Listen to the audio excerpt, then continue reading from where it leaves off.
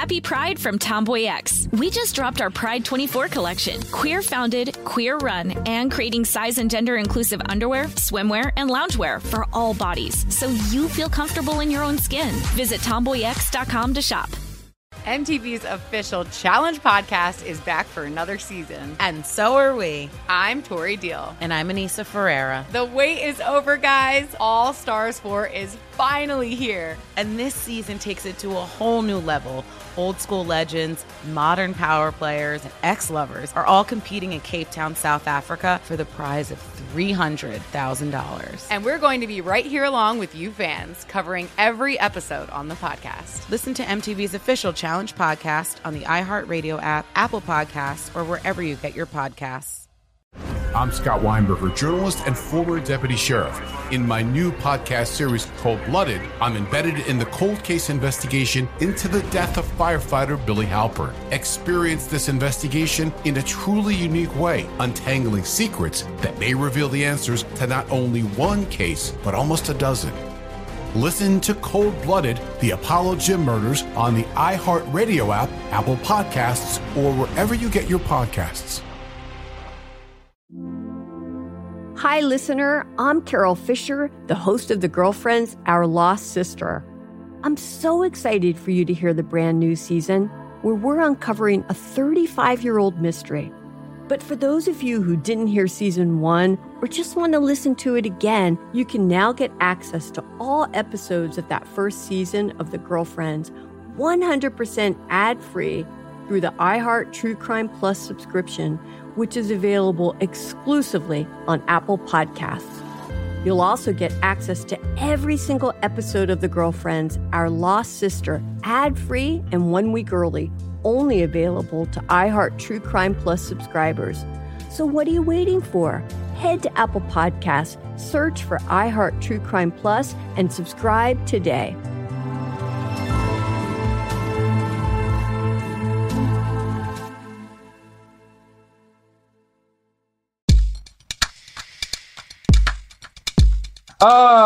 This is Behind the Bastards. It's a podcast about Miles. No. Miles, It's not. how do you plan to make all of your many crimes right? Look, I start by my manager said, and my publicist both said, go on this podcast. So thanks so much for having me. And Of course, always happy to have a war criminal on exactly. the And show. I think, and the first thing what I'm trying to do is sort of challenge what our conventional definition of what a war crime is. And I think that's my task today as a guest on your podcast. Thanks so much for having me again. Well, that's fascinating. You know, I read about your rebranding of war crimes in that Barry Weiss column, and I just thought very brave. It's Bari, actually. It's Bari. So Bari. That's my best friend. Well, so okay. Yeah. He refuses to learn her name.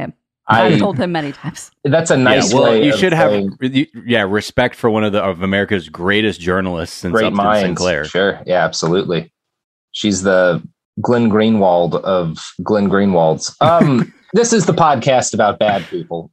Tell you all about them. Miles, it's part 3 of our series on exhausted. Clarence Thomas. How you doing? We took a little breaky for us. Yeah, good. Now It was good to have good. the break. I kept telling everybody I was doing this, and I was like, the first 2 episodes just fucking spooked me out because it's not about like, look what this guy did. It would just be like, look at the incubator where this thing just grew from, and that was the fucking most horrifying shit. Of all the things we've talked about, this is, again, I feel like you always outdo yourself with me feeling even more uncomfortable. That's was the original goal when we came up with this podcast. You know, I had been lurking outside of your house for a while, and I emailed Sophie saying I would like to really make Miles uncomfortable about twice a year over like a 5-year period. And that's turned into a very successful podcast. You know how I know that? You know how we know he's lying? He would never put that in an email. You're right. Wow. Yeah. Email. Exactly. So I guess we should probably get back to the tale of Mr. Clarence Thomas. Now, when we left off with our old friend, he had gotten a job working as the Assistant Secretary for Civil Rights in the Department of Education. Now, Number one, this is a job in the Reagan administration. So if you are the assistant secretary for civil rights for the DOE in the Reagan administration, your job is not to help ensure that civil rights laws are abided by in schools. Your job is to make sure that nothing is done to protect civil rights laws in the Department of Education, because the Reagan administration fundamentally did not believe it should exist. And in fact, Reagan had campaigned talking about how there shouldn't be a Department of Education. So that said, it was one of those, like, everyone, including Clarence, was aware that he got the job because since the Reagan administration was going to get up to so much fuckery, they wanted to have a black dude somewhere near the civil rights position in the Department of Education to like make it look like they were less racist than they were. Optics. Yes, exactly. And this is exactly the kind of job, to his credit. I mean, I don't know, credit may or may not be the right thing to say, but like Thomas had never wanted jobs like this. Right. Like in the past, he had always been like, well, no, I want to do energy. I want to do like oil and gas, environmental stuff. I want to do something that like people will not be like, oh, that's the job he's got because he's the black lawyer, right? He wanted to like to push away from work like that. I want it because I'm Darth Vader. Right. Yeah. I want it just because I'm a bad person. I don't want anyone to think that it's because of, but this is a job that he is getting because he's like a black Republican, right? Mm-hmm. Which is what he said he didn't want. But it's also the kind of thing he can't turn down this job. This is a presidential appointment, which is like a big deal. And also, like, he himself, on the last I think the episode previous, you were saying, like, he saw, it was clear to him the opportunity that was in front of him by being a black conservative. Like, so in that sense, it's almost like, well, you know why you're going to flourish because you're taking advantage of all of that. But at the same time, but then be like, but I don't want to be diversity Darth Vader hire. Yeah. And it gets more uncomfortable. So it's uncomfortable for him, despite the fact that this is a thing he can't pass up. It's uncomfortable for him for that reason. And because basically all of his coworkers in the Reagan administration are like the most racist people you can imagine. Because it's the Reagan administration. He regularly described his coworkers to friends as bigots. Mayer and Abramson write in the book Strange Justice, quote, Terrell H. Bell, who was Secretary of Education at the time, recalled in his memoirs being shocked at the sick humor and racist cliches voiced by some Reagan appointees who, for instance, referred to Martin Luther King Jr. as Martin Lucifer Coon, called Arabs sand inwards, and described Title IV, which prohibits Title IX, which prohibits sexual discrimination, as the Lesbians' Bill of Rights. So like, not just like, guys being like, crossing like the street or something when they see a black dude. Guys like dropping hard slurs. The hard R's. Yeah. They're letting the Klan hood hang all out. And so Mr. Clarence Thomas is like, man, he's like, I couldn't even regale them with my porn recaps because they're being so racist. Talk to them about pornography. Actually, I think he probably can. He was like, could you imagine, or what's that conversation like where some dude's like, yeah, man, the fucking Malcolm X and Martin Luther, I'm glad they got theirs. You know what I mean? Because you don't want the darkies to get any ideas. And Clarence Thomas is like, so I was watching this video of 3 women in cheerleading outfits. And you're like, this is a conversation from Hell's waiting room. So the Reagan administration, Miles, I think if you were to like have a hidden audio recorder in there, it would, like any given hour of conversation in Reagan's West Wing would be too explicit for us to run on Spotify. Right. Like, we would get in legal trouble. The FCC would be like, we don't even have jurisdiction here, but like we're hopping in. You got to stop this. And we do, historically, we do not a lot. So, my God. But if Thomas was uncomfortable at all working alongside, not just open racists, but like outrageously bigoted people, he was happy working adjacent to a man who made a fortune as the mouthpiece of literal apartheid South Africa. Now I'm going to quote again from the New York Times here. Quote, in 1977 to 78, when Mr. Parker, this is the guy we talked about last time, right? One of Clarence Thomas's mentors, first served as a South African agent, he organized the Lincoln Institute for Research and Education, which issued the quarterly Lincoln Review. The Institute and Review have consistently attacked the African National Congress, sanctions against South Africa, and the United States civil rights movement's leadership and ideas. Mr. Parker and Clarence Thomas served on the Reagan-Bush transition team for the Equal Employment Opportunity Commission, of which Mr. Thomas became commissioner in June 1982. Since 1981, Mr. Thomas has been listed as an editorial advisory board member of Mr. Parker's Lincoln Review. Mr. Keyes has been a contributing editor. Registration filings under the heading Political Propaganda show international public affairs consultants held a reception for its South African client's ambassador in 1987, when Pretoria was vigorously fighting sanctions. Mr. Thomas, then the EEOC chairman, was listed as in attendance.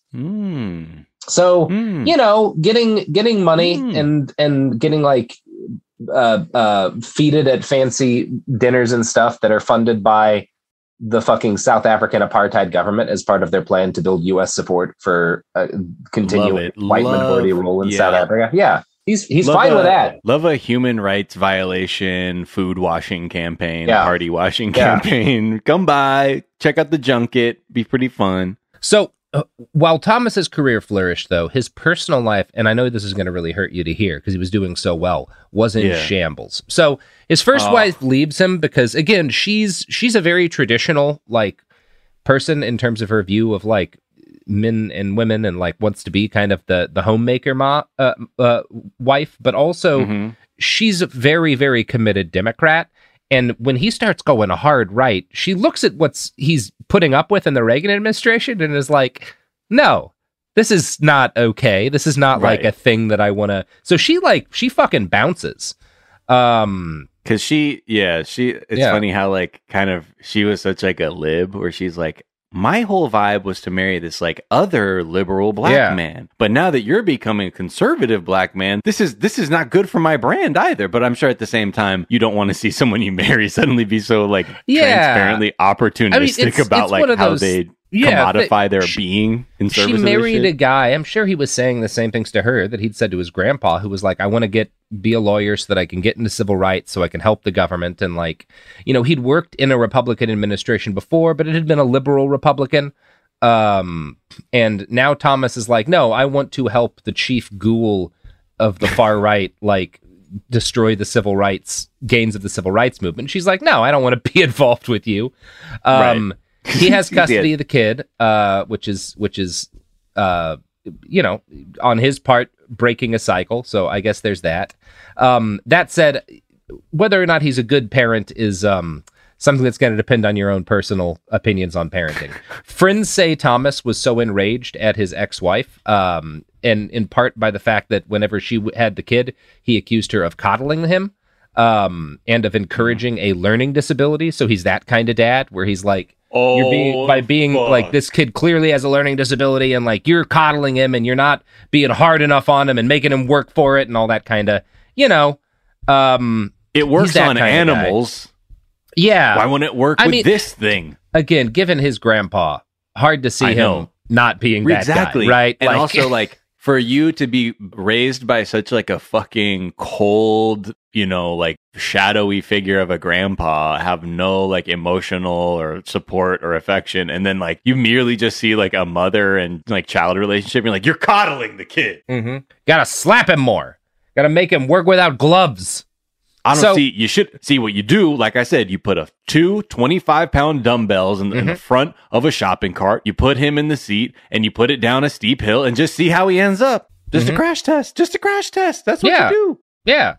Yeah, Miles, I'm raising a kid right now. The kid doesn't know it, and neither do the kid's parents. But every day I sneak in and I put a lot of, poison oak inside, his clothes for the next day. And what's that teaching the kid is that life is like a series of blisters, and you just got to work through the blisters, Little lessons like that really make them stronger. And some say it's wasted because the child is so young and not able to process the experience. But what you're saying is you said start them early. Start them early, right? The only thing they will grow up knowing is the feeling of constantly being exposed to poison ivy, and that will make them strong.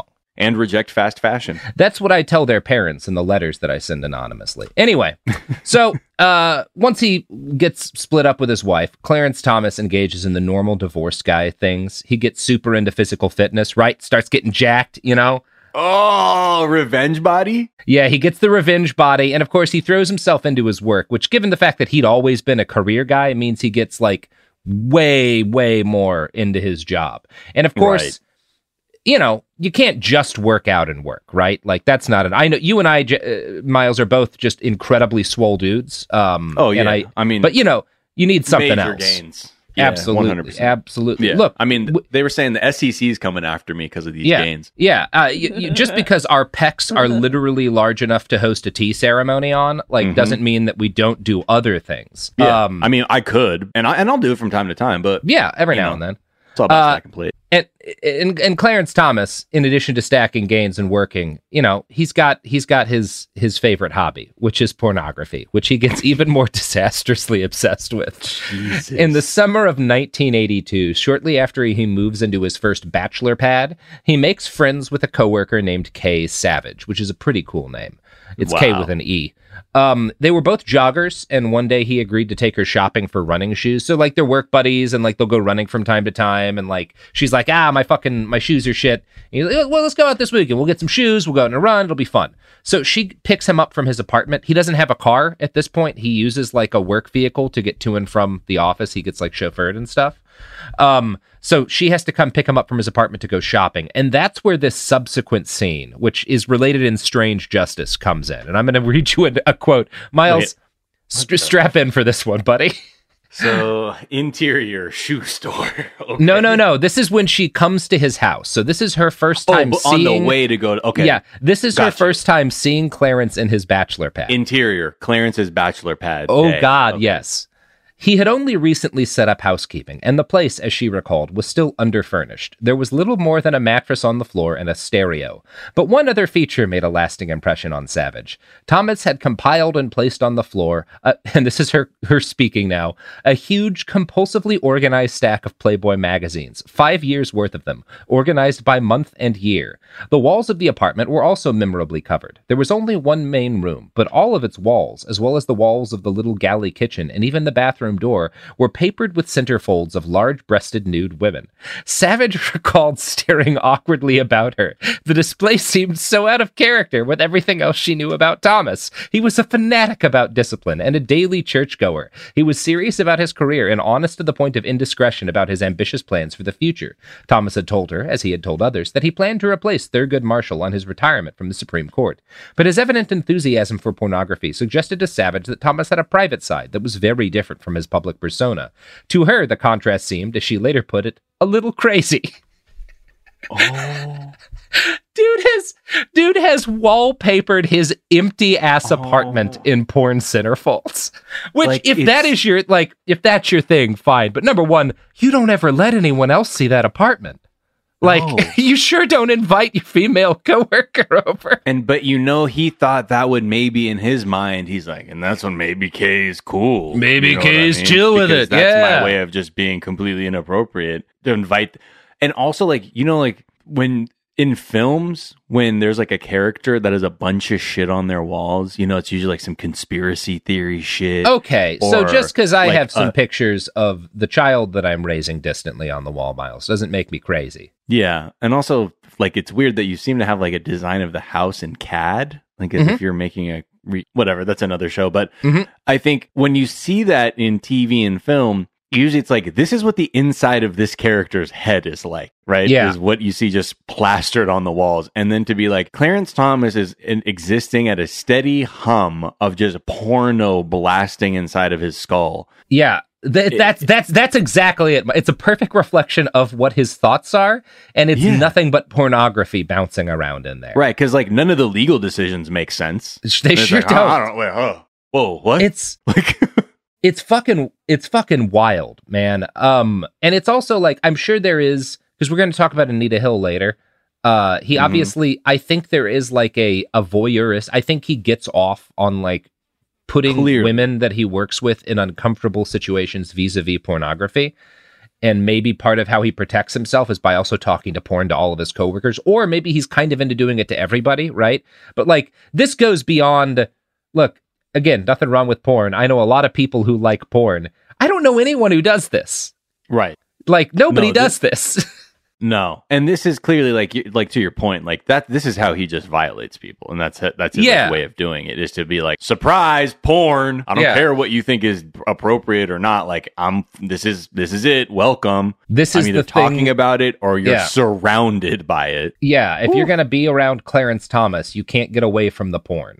Now, Kay questions him about this. When are we going to get to Ginny? This? Like, all I can think of now is like, what the fuck? Yeah, we'll talk about Ginny a little bit. There's not going to be as many answers as you're hoping for. No, I can only imagine. But yes, sorry. But so Kay sees this nightmare apartment, which, by the way, folks, the correct thing to do when you step into your colleague's apartment and see that is to leave. If you have a gun, pull it and keep it on them until you're safely clear of the apartment, because that person is probably going to murder you.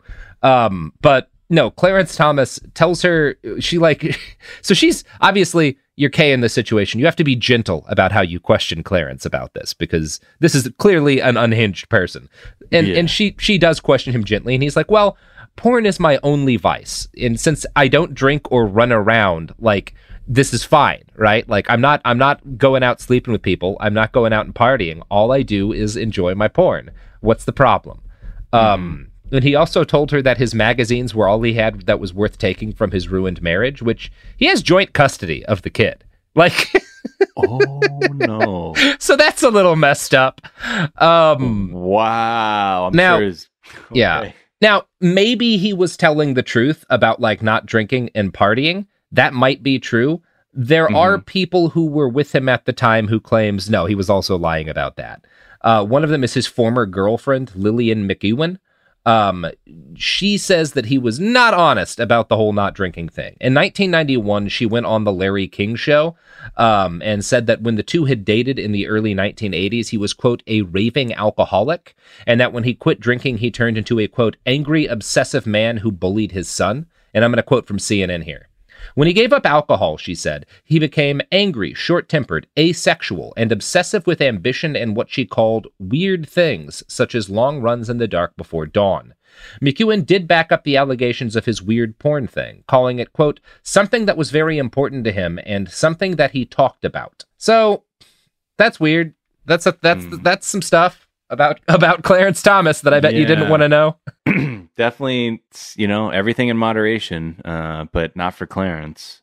And it's hard to take someone seriously who's like, that's my only vice. No, actually, you have a lot of other vices. You have a horrible drinking problem behavior. And you abuse your kid. But allegedly. Sure. Right. That's very interesting. Very interesting. Yeah. And again, behavior. Obviously, in terms of like what you should take with a grain of salt, she is like going on the Larry King live show and talking on live TV about this. So, maybe she's not entirely coming at this from an honest point of view. I don't know. Whatever. Or she's like, well, who else can I tell about this maniac who might become a Supreme Court justice? I don't know what you do if you're in her situation and you have that experience. What she's saying doesn't sound separate from the person that many, many coworkers have talked about. Yeah. At the very least, there are many inconsistent descriptions of this. Yes. In May of 1981, Clarence Thomas was nominated by the Senate to take the position as chairman of the EEOC, his old stomping grounds. He was confirmed a few months later, and he held that position from 1982 to 1990. So this is the primary thing he does in his entire career prior to becoming a Supreme Court justice. This is the longest stretch of employment in a single job that he has in his career prior to getting on the court.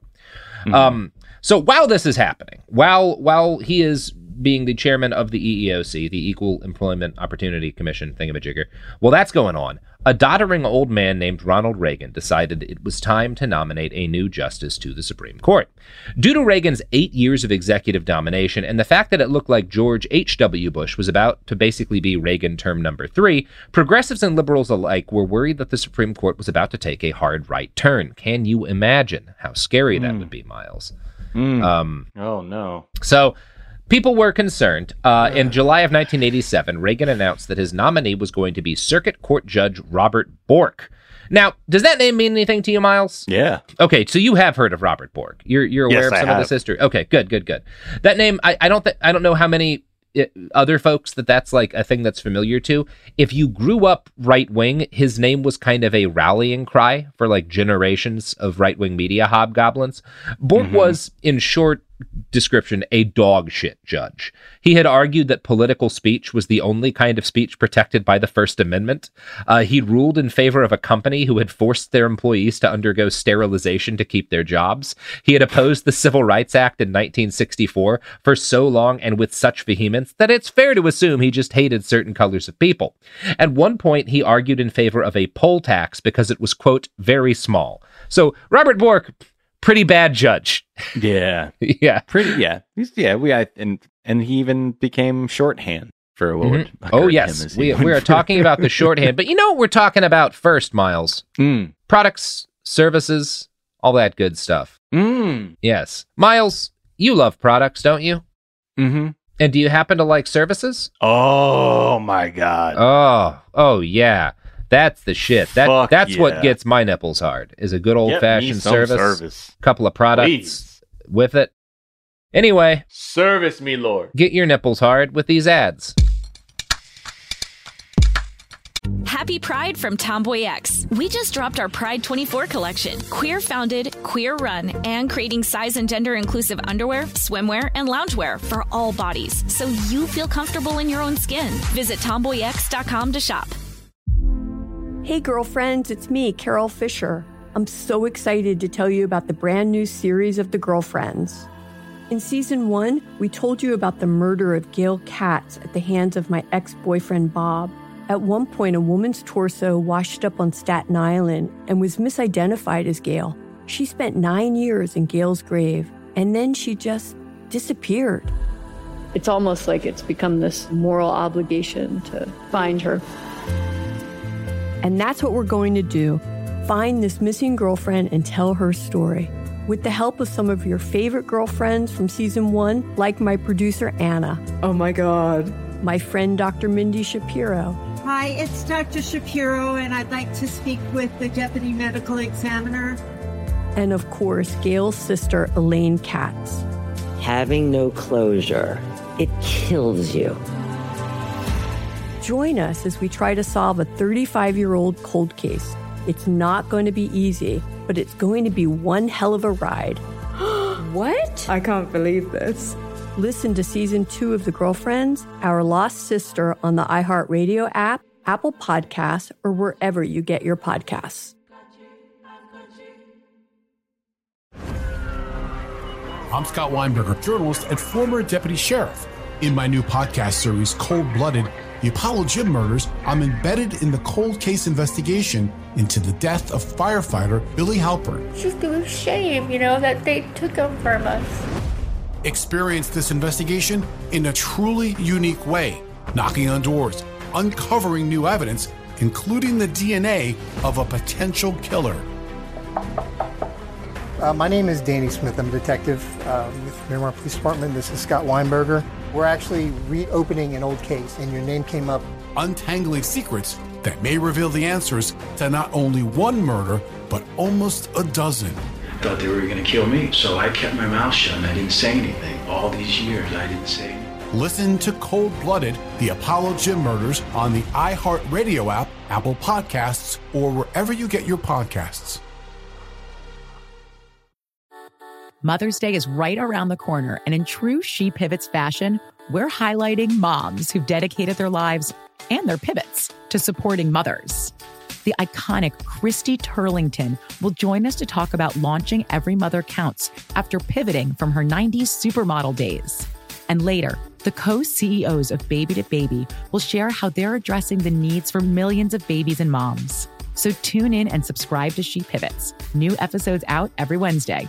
Listen to She Pivots on the iHeartRadio app, Apple Podcasts, or wherever you get your podcasts.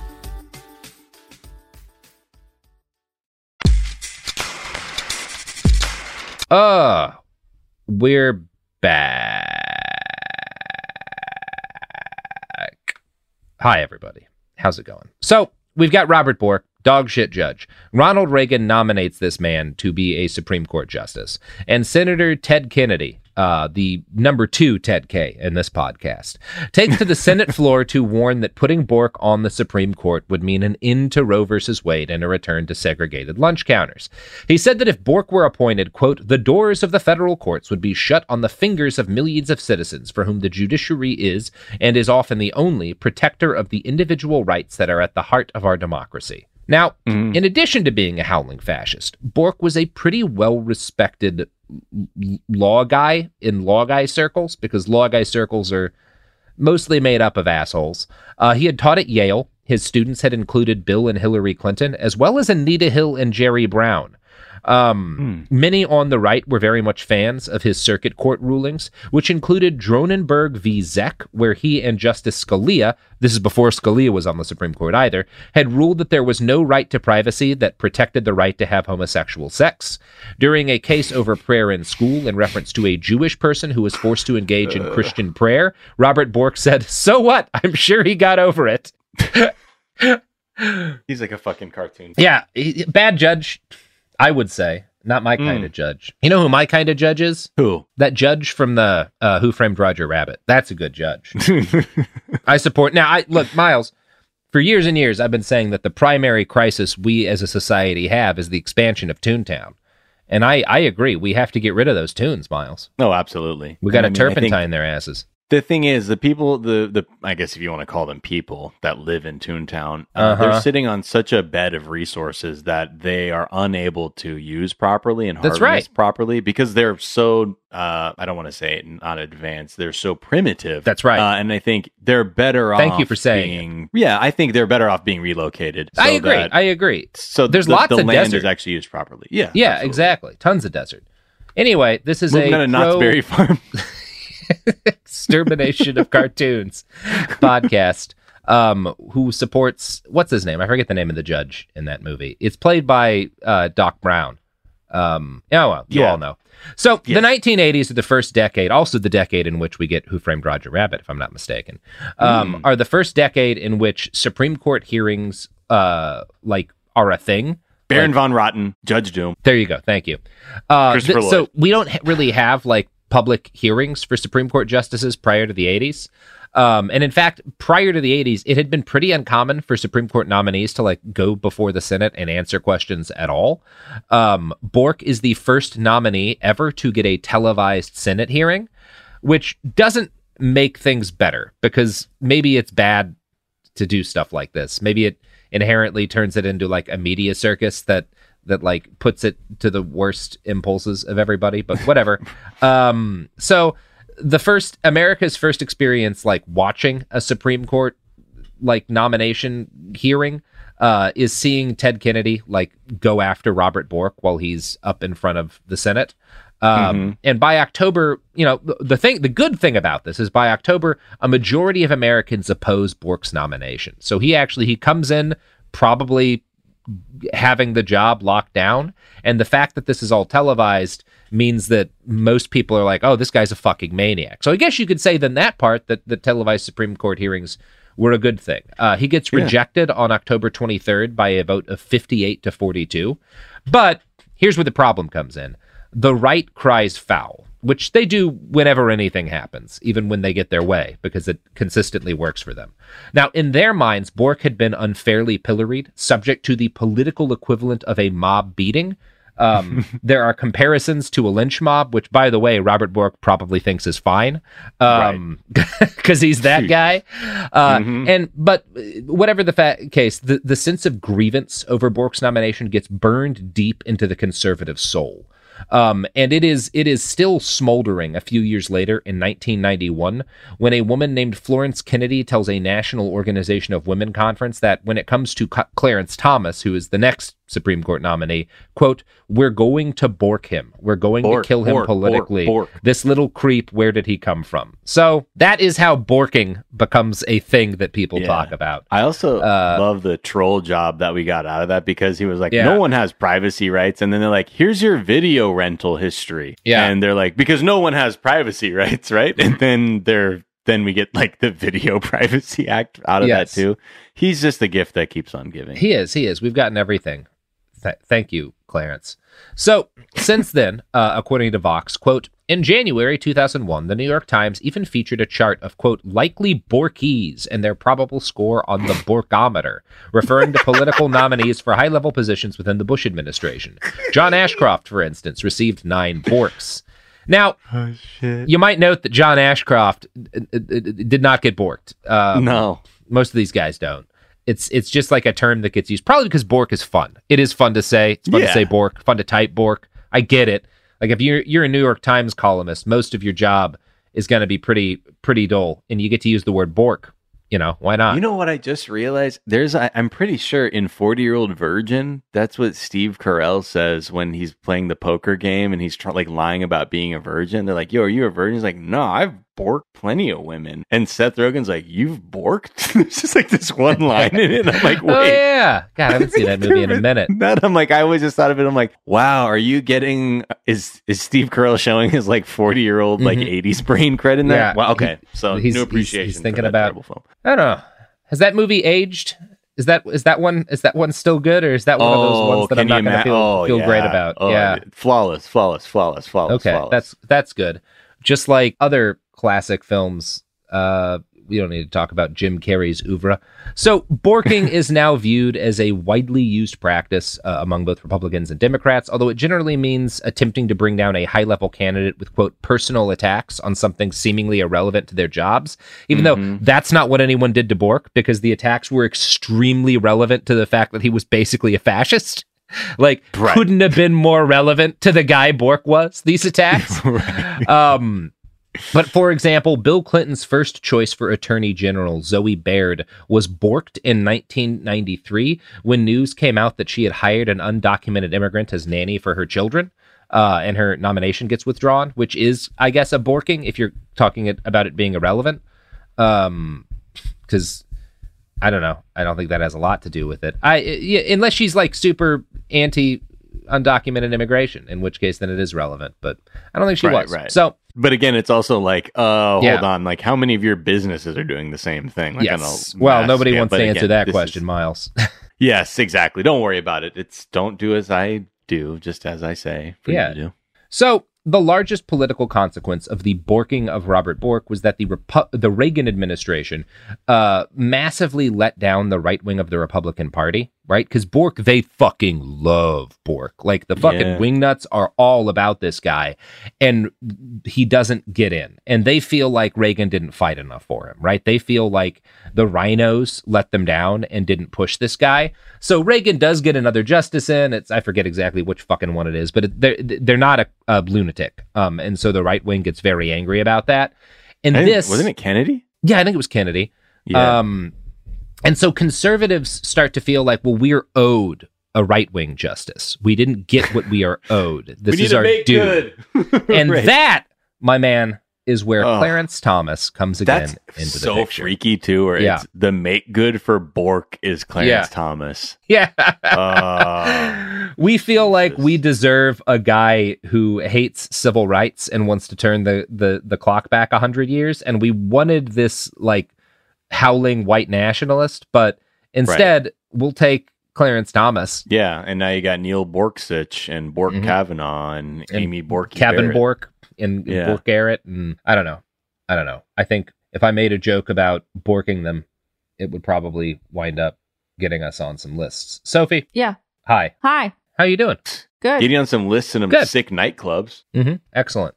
So we should probably talk a little bit now about the man Clarence Thomas replaced on the Supreme Court. Oh, you're done with the borking? That's it? That's the only bork? You got it out of your system? I did, Sophie. Thank you. I got it out of my system. I'm just making sure we're all good here. I made a lot of actionable threats in my basement before coming up here, so we're fine. Oh, okay, cool. And now we're moving on to somebody that's really awesome, or Thurgood Marshall was pretty based actually, Sophie. Pretty dope.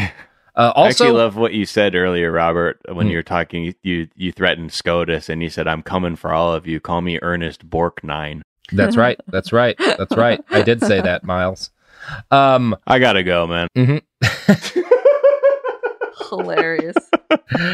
Just leave me alone. Thurgood Marshall, number one, probably the best name a judge has ever had. That's a judge name. if you're like a third grade teacher and a kid comes into your class named Thurgood Marshall, you're like, well, that motherfucker's going to become a judge, right? Yeah, like that's basically like what you don't get to be like you don't get to be Thurgood Marshall and be like, I don't know, like a chemistry teacher or like a even you couldn't be like a nurse as Thurgood Marshall. Like if I went into the hospital and I came across a nurse named Thurgood Marshall, I'd be like, get the fuck out of here. You're supposed to be a judge. Go into a courtroom. They're like, hold on, you're selling me NFTs? Yeah, hold on, no, man. Your Thurgood Marshall, way off track. Get Thurgood your Marshall. ass in some robes. That shit's a judge's name. So pretty cool guy, Thurgood Marshall. The year after Clarence Thomas starts public school, Marshall is the lawyer who wins Brown versus the Board of Education, which is one of the most consequential cases in legal history anywhere in the world. Marshall, the great-grandson of an enslaved person himself, goes through the public education system. Unlike Thomas, he spends his entire education in segregated schools, so he actually lives in entirely under segregation as like a person who's being educated as a kid. He gets his law degree in 1933 from Howard University, and he becomes a litigator for the NAACP. In Brown, his most famous case, he argued RE segregation that, quote, this court should make it clear that it is not what our Constitution stands for. He was a believer in the Constitution as a living document, one that could be used to push for greater equality and liberty for all. As a lawyer for the NAACP, Marshall won several landmark Supreme Court cases. In Smith v. Allwright, he helped overturn long-standing rules that made it illegal for black people to vote in party primary elections in certain states. It used to be legal for parties, like the party in like whatever state, to be like, no, you guys don't get to vote in the primaries. Only white people can vote in the primaries. In Shelley v. Kramer, he forced the court to rule against laws that restricted non-white people from purchasing homes in specific neighborhoods. And in Sweat v. Painter, he got the court to rule that universities could not reject applicants based on race. All of which is like pretty cool shit. Right. And also, like, it's just wild, too. Like, these aren't complex legal arguments. He's like, yeah, how about, like, we don't do this shit? Mm-hmm. And they're like, this seems racist as fuck. And everybody says, wow, you are the first person to say that in the United States. Counsel, what is your argument? That this is racist trash? Mm-hmm. Okay, I rest my case. We're very pro-racist trash, so... And see, that's the fucking problem. Yeah. Okay, we can't be doing that anymore. Oh, interesting. Fascinating argument. No one has made this before, Thurgood Marshall. Perhaps we are all human. He is... You might look at Thurgood Marshall as the guy that Clarence Thomas told his grandfather he wanted to be. Right. In addition to just being, like, one of the coolest guys to ever be associated with U.S. government in any capacity. Like, just a pretty dope dude, all things considered. Yeah, like if people in American politics were like wrestlers, like the belt that Thurgood Marshall would run into the arena with. Yeah. Thurgood Marshall's the guy who, like, racism is like doing his little patter on stage for the audience, and then Thurgood Marshall comes in and hits him with a fucking chair. Yeah. My God! Thurgood Marshall going out! Exactly. That's exactly what happens. Yeah.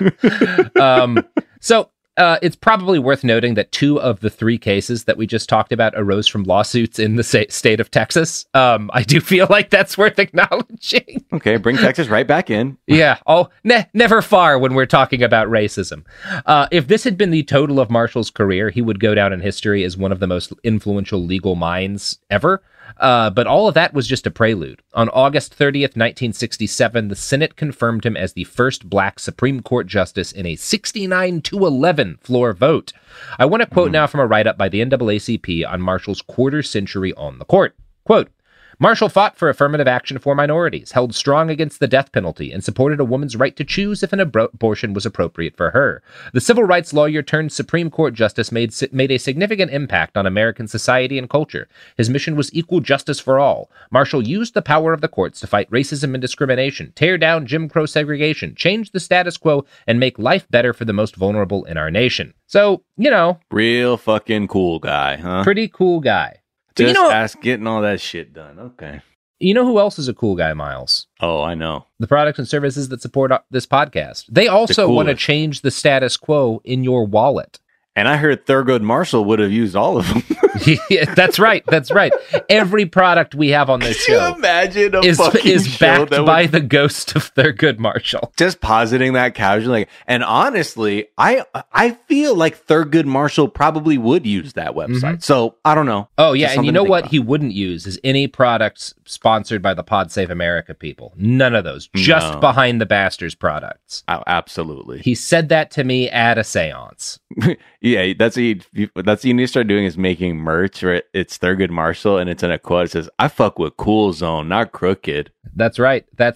Fuck them. That's what Thurgood Marshall would probably say.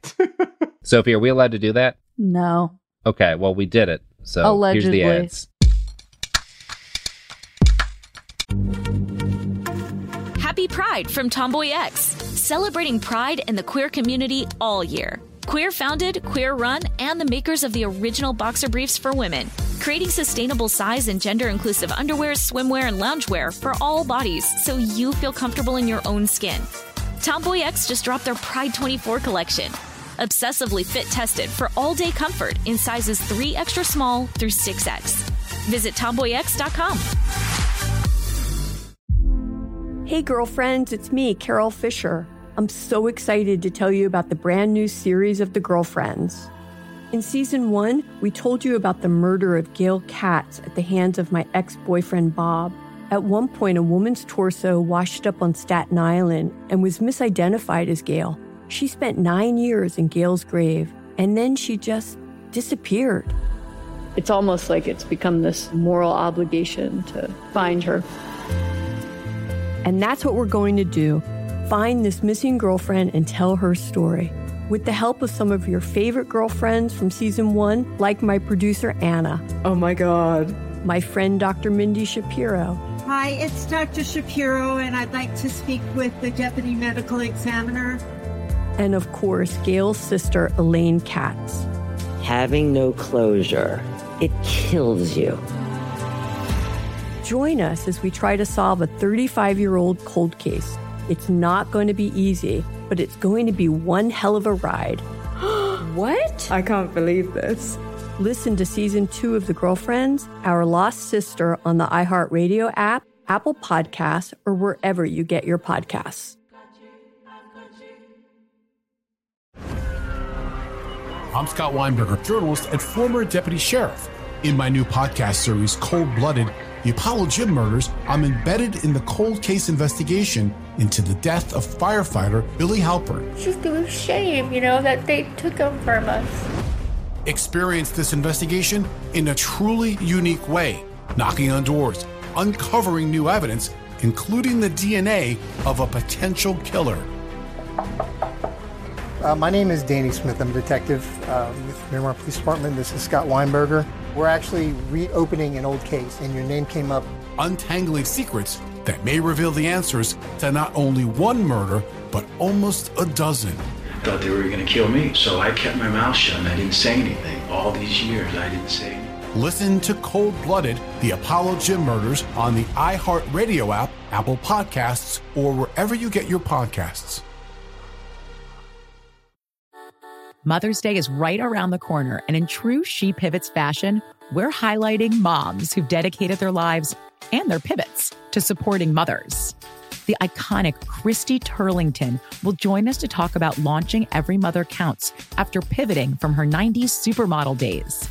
And later, the co-CEOs of Baby to Baby will share how they're addressing the needs for millions of babies and moms. So tune in and subscribe to She Pivots. New episodes out every Wednesday. Listen to She Pivots on the iHeartRadio app, Apple Podcasts, or wherever you get your podcasts.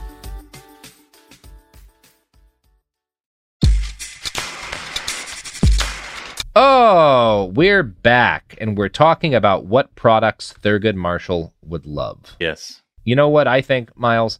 I think Thurgood Marshall would enjoy the convenience of Amazon Prime.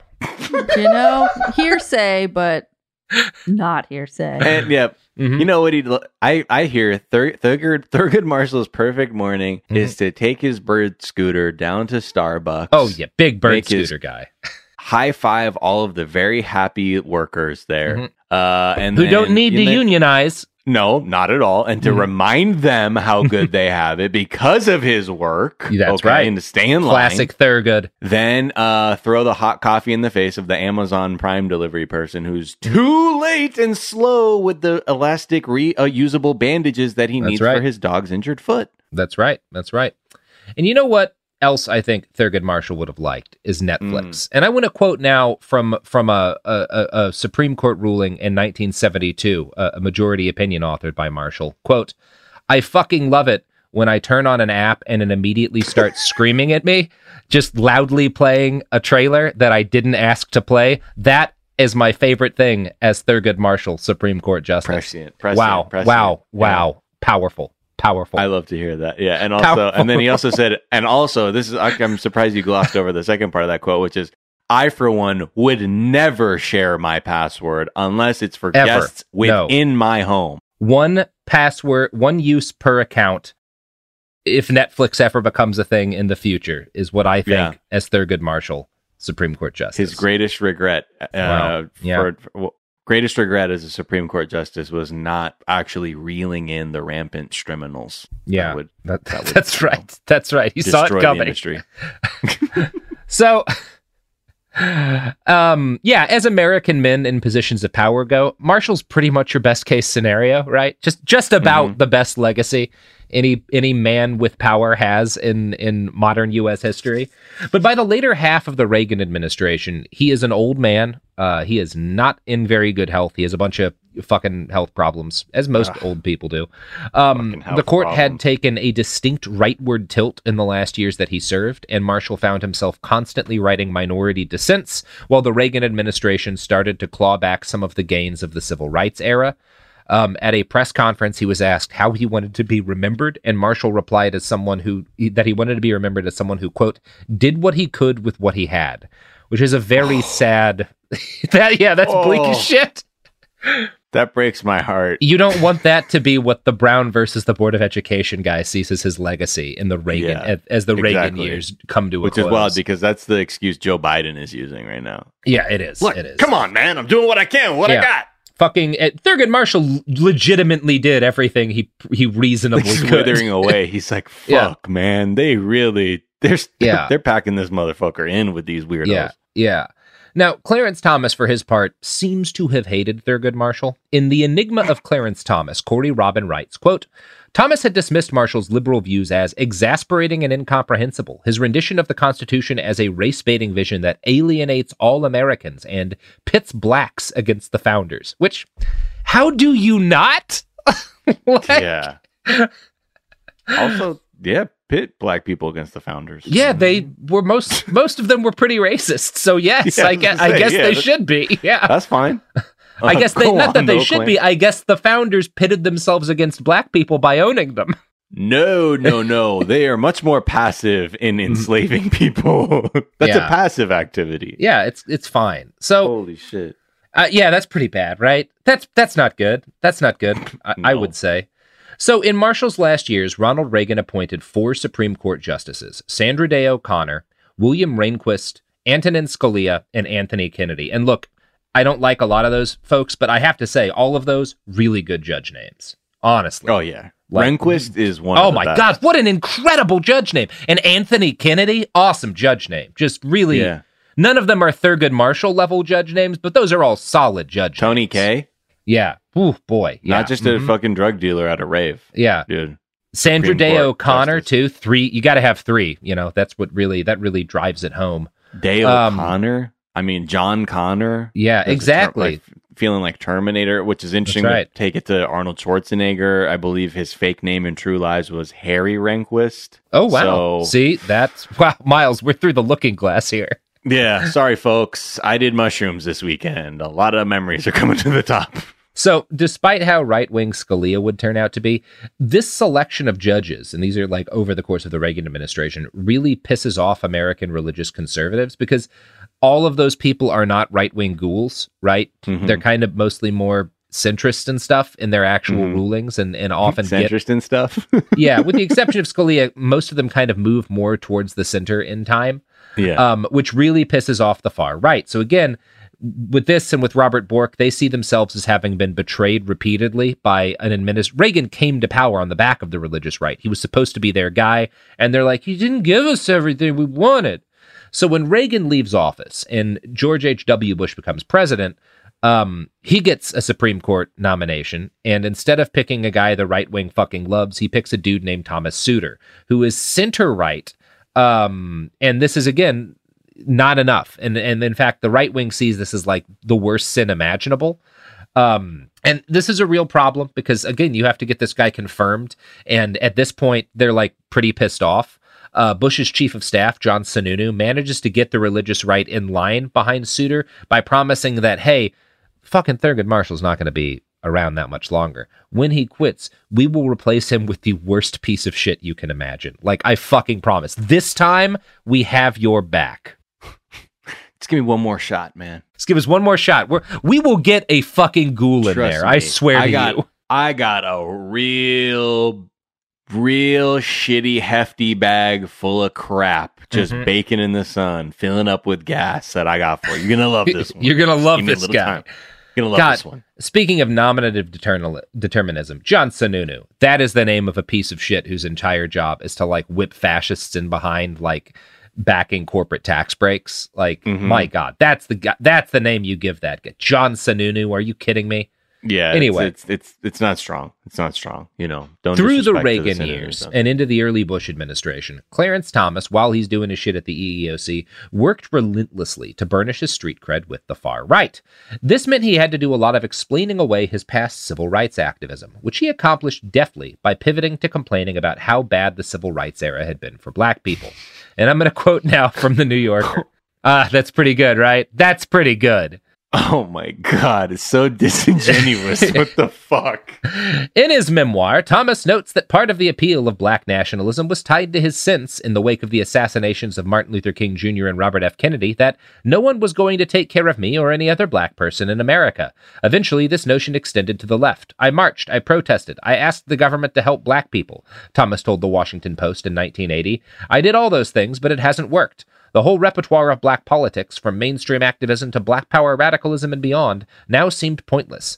By the 80s, Thomas, a member of the Reagan administration, believed that state action could do nothing for African Americans. Problems of racial inequality cannot be solved by law, even civil rights laws, he told an audience at Clark College, a historically black school in Atlanta in the 1980s. In a 1987 speech to the Heritage Foundation, Thomas stated his belief that principled conservatism should, quote, make it clear to blacks that conservatives are not hostile to them, but instead that conservative views are the only real way to support black success. He repeatedly stated his belief that if you could get the whole racial issue out of the left-right paradigm, most black people would see that they were really conservative. I mean, there's some truth to elements of that. There is some truth to that. That's part of why it's worked. Yes. Yeah. But the amount of work this guy, my God. Yeah, and maybe it's no work when you're a ghoul like this, powered shit he's saying that's rooted in truth. Yeah, man, a lot of, I wouldn't call it the left, but the most liberals don't really want to do any more than use like race and civil rights as like a fucking whipping boy issue to hurt the right. Like, absolutely. There are a lot of false friends among the left in terms of civil rights advocacy. For sure. For like liberals, it's more like being like a whiny guy, being like, well, I mean, you really should be with us if you really think about it. Yeah. Like, without being like, but I'm not going to do any of the work. I'm not going to fucking do anything. Move towards liberation for you. But if you think about it, like, you can't be with them. It's like, there's these elements of truth. And then he's like, and so that's why I'm just like lining up behind the racists. Right. And I think that's what makes it like, so, okay, well. Yeah, it makes it also so insidious too. Yes. It's like you just find that little shred where you can say that's the truth. And then like, and that's how I justify the absolute ushering in of the hell world. Yeah, absolutely. Speaking of the hell world, most of the claims that Thomas made about the origins of his own conservatism were rooted in absolute bold-faced lies about his background. And I'm going to quote again from Strange Justice. According to Sam Williams, Thomas's lack of gratitude for what his grandfather and the civil rights movement had done for him formed the beginning of an estrangement that became so irreparable the two were barely on speaking terms at the time of Anderson's death in the spring of 1983. What made his grandfather's bitterness particularly sharp was the sense that Thomas had betrayed him, according to Williams, who said that, early on, Thomas used to tell his grandfather he was going to be a civil rights lawyer and come back here and help his people. Instead, Thomas just helped Thomas. He saw that the money and career opportunities were on the other side. His grandfather was so disappointed he hardly spoke of Thomas in the later years. Yet, in his public speeches, including his Supreme Court confirmation hearings, Thomas spoke often about how much he loved and admired his grandfather. It is likely that his sense of gratitude grew in the years after his grandfather's death. He did, after all, keep a photo of his grandfather on his desk at the EEOC. But both Sam Williams and W.W. Law also charged Thomas with distorting the truth about his upbringing for political effect. In an interview, Law said, "I don't like talking about this because Thomas is local, and that makes it very hard." He then shut his eyes and in an agitated voice added, "Thomas just said those things to make him seem black, but all along he's been making choices to benefit Thomas and no one else." Yeah, that sounds about right, Mr. Lizard Brain. Yeah, and just like, okay, I don't, like, the time to actually express, like, love and admiration for my grandfather is publicly in books, even though we're not really talking, because I think the fact that my grandfather was a hard ass and mean will sell with conservatives. 100%. Even though he was a committed civil rights activist for all of his flaws, like, I am going to paint him as like the platonic ideal of a right-wing dad because he was a dick. God, he's so opportunistic, and you just see, like, whenever there's an opportunity to, you know, create or add more weight to the myth about him, like, he's willing to do that for anything. Yeah. But you know what, Miles? I don't know what, Miles. You know what I do know? Is that it's time for you to give your pluggables. Well, I don't know. You know, just steal some catalytic converters, to be honest. Yeah, jack a fucking catalytic converter. Yeah. I think we can all agree on that. Oh, that's what I want to plug. I got it's a new shirt that I made. It's designed for people who steal catalytic converters because it has a rigid backplate with wheels.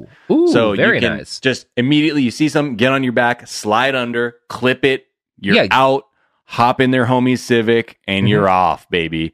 They're called cat shirts. Check them out at catshirts.meow. That's how I throw the authorities off, but it's for stealing catalytic converters. You know that website exists. Absolutely. Catshirts.meow. You know, Miles, I think it's only fair here to quote Thurgood Marshall once more, who said in a 1977 ruling, quote, "I dream of the day in which a man is able to steal a catalytic converter in less than 90 seconds, even if the car has skid plates protecting it." Wow. There it is. Again, ahead of his time. Absolutely. And your product is ahead of the rest of the market. Yeah. So follow us at catshirtsmeow on all over. And if you're interested in me, the creator of the product, check me out at Miles of Gray on Twitter and Instagram. And remember, listen to me on my other show, Daily Zeitgeist, where we talk about all kinds of tips for stealing those cat converters. And remember, folks, every car that is capable of driving is a policy failure. Steal more cats. There it is. We did it. We did it, everybody. Happy Pride from Tomboy X. We just dropped our Pride 24 collection. Queer founded, queer run, and creating size and gender inclusive underwear, swimwear, and loungewear for all bodies, so you feel comfortable in your own skin. Visit tomboyx.com to shop. MTV's official Challenge podcast is back for another season. And so are we. I'm Tori Deal. And I'm Anissa Ferreira. The wait is over, guys. All Stars 4 is finally here. And this season takes it to a whole new level. Old school legends, modern power players, and ex-lovers are all competing in Cape Town, South Africa for the prize of $300,000. And we're going to be right here along with you fans, covering every episode on the podcast. Listen to MTV's official Challenge podcast on the iHeartRadio app, Apple Podcasts, or wherever you get your podcasts. I'm Scott Weinberger, journalist and former deputy sheriff. In my new podcast series called Blooded, I'm embedded in the cold case investigation into the death of firefighter Billy Halpern. Experience this investigation in a truly unique way, untangling secrets that may reveal the answers to not only one case, but almost a dozen. Listen to Cold Blooded, The Apollo Gym Murders on the iHeartRadio app, Apple Podcasts, or wherever you get your podcasts. Hey fam, I'm Simone Boyce. I'm Danielle Robay. And we're the hosts of The Bright Side, the podcast from Hello Sunshine that's guaranteed to light up your day. Like our recent episode with sisters Regina and Raina King about the why behind their production company, Royal Ties. We have such a huge love for storytelling without walls, without barriers. Listen to The Bright Side from Hello Sunshine on the iHeartRadio app, Apple Podcasts, or wherever you get your podcasts.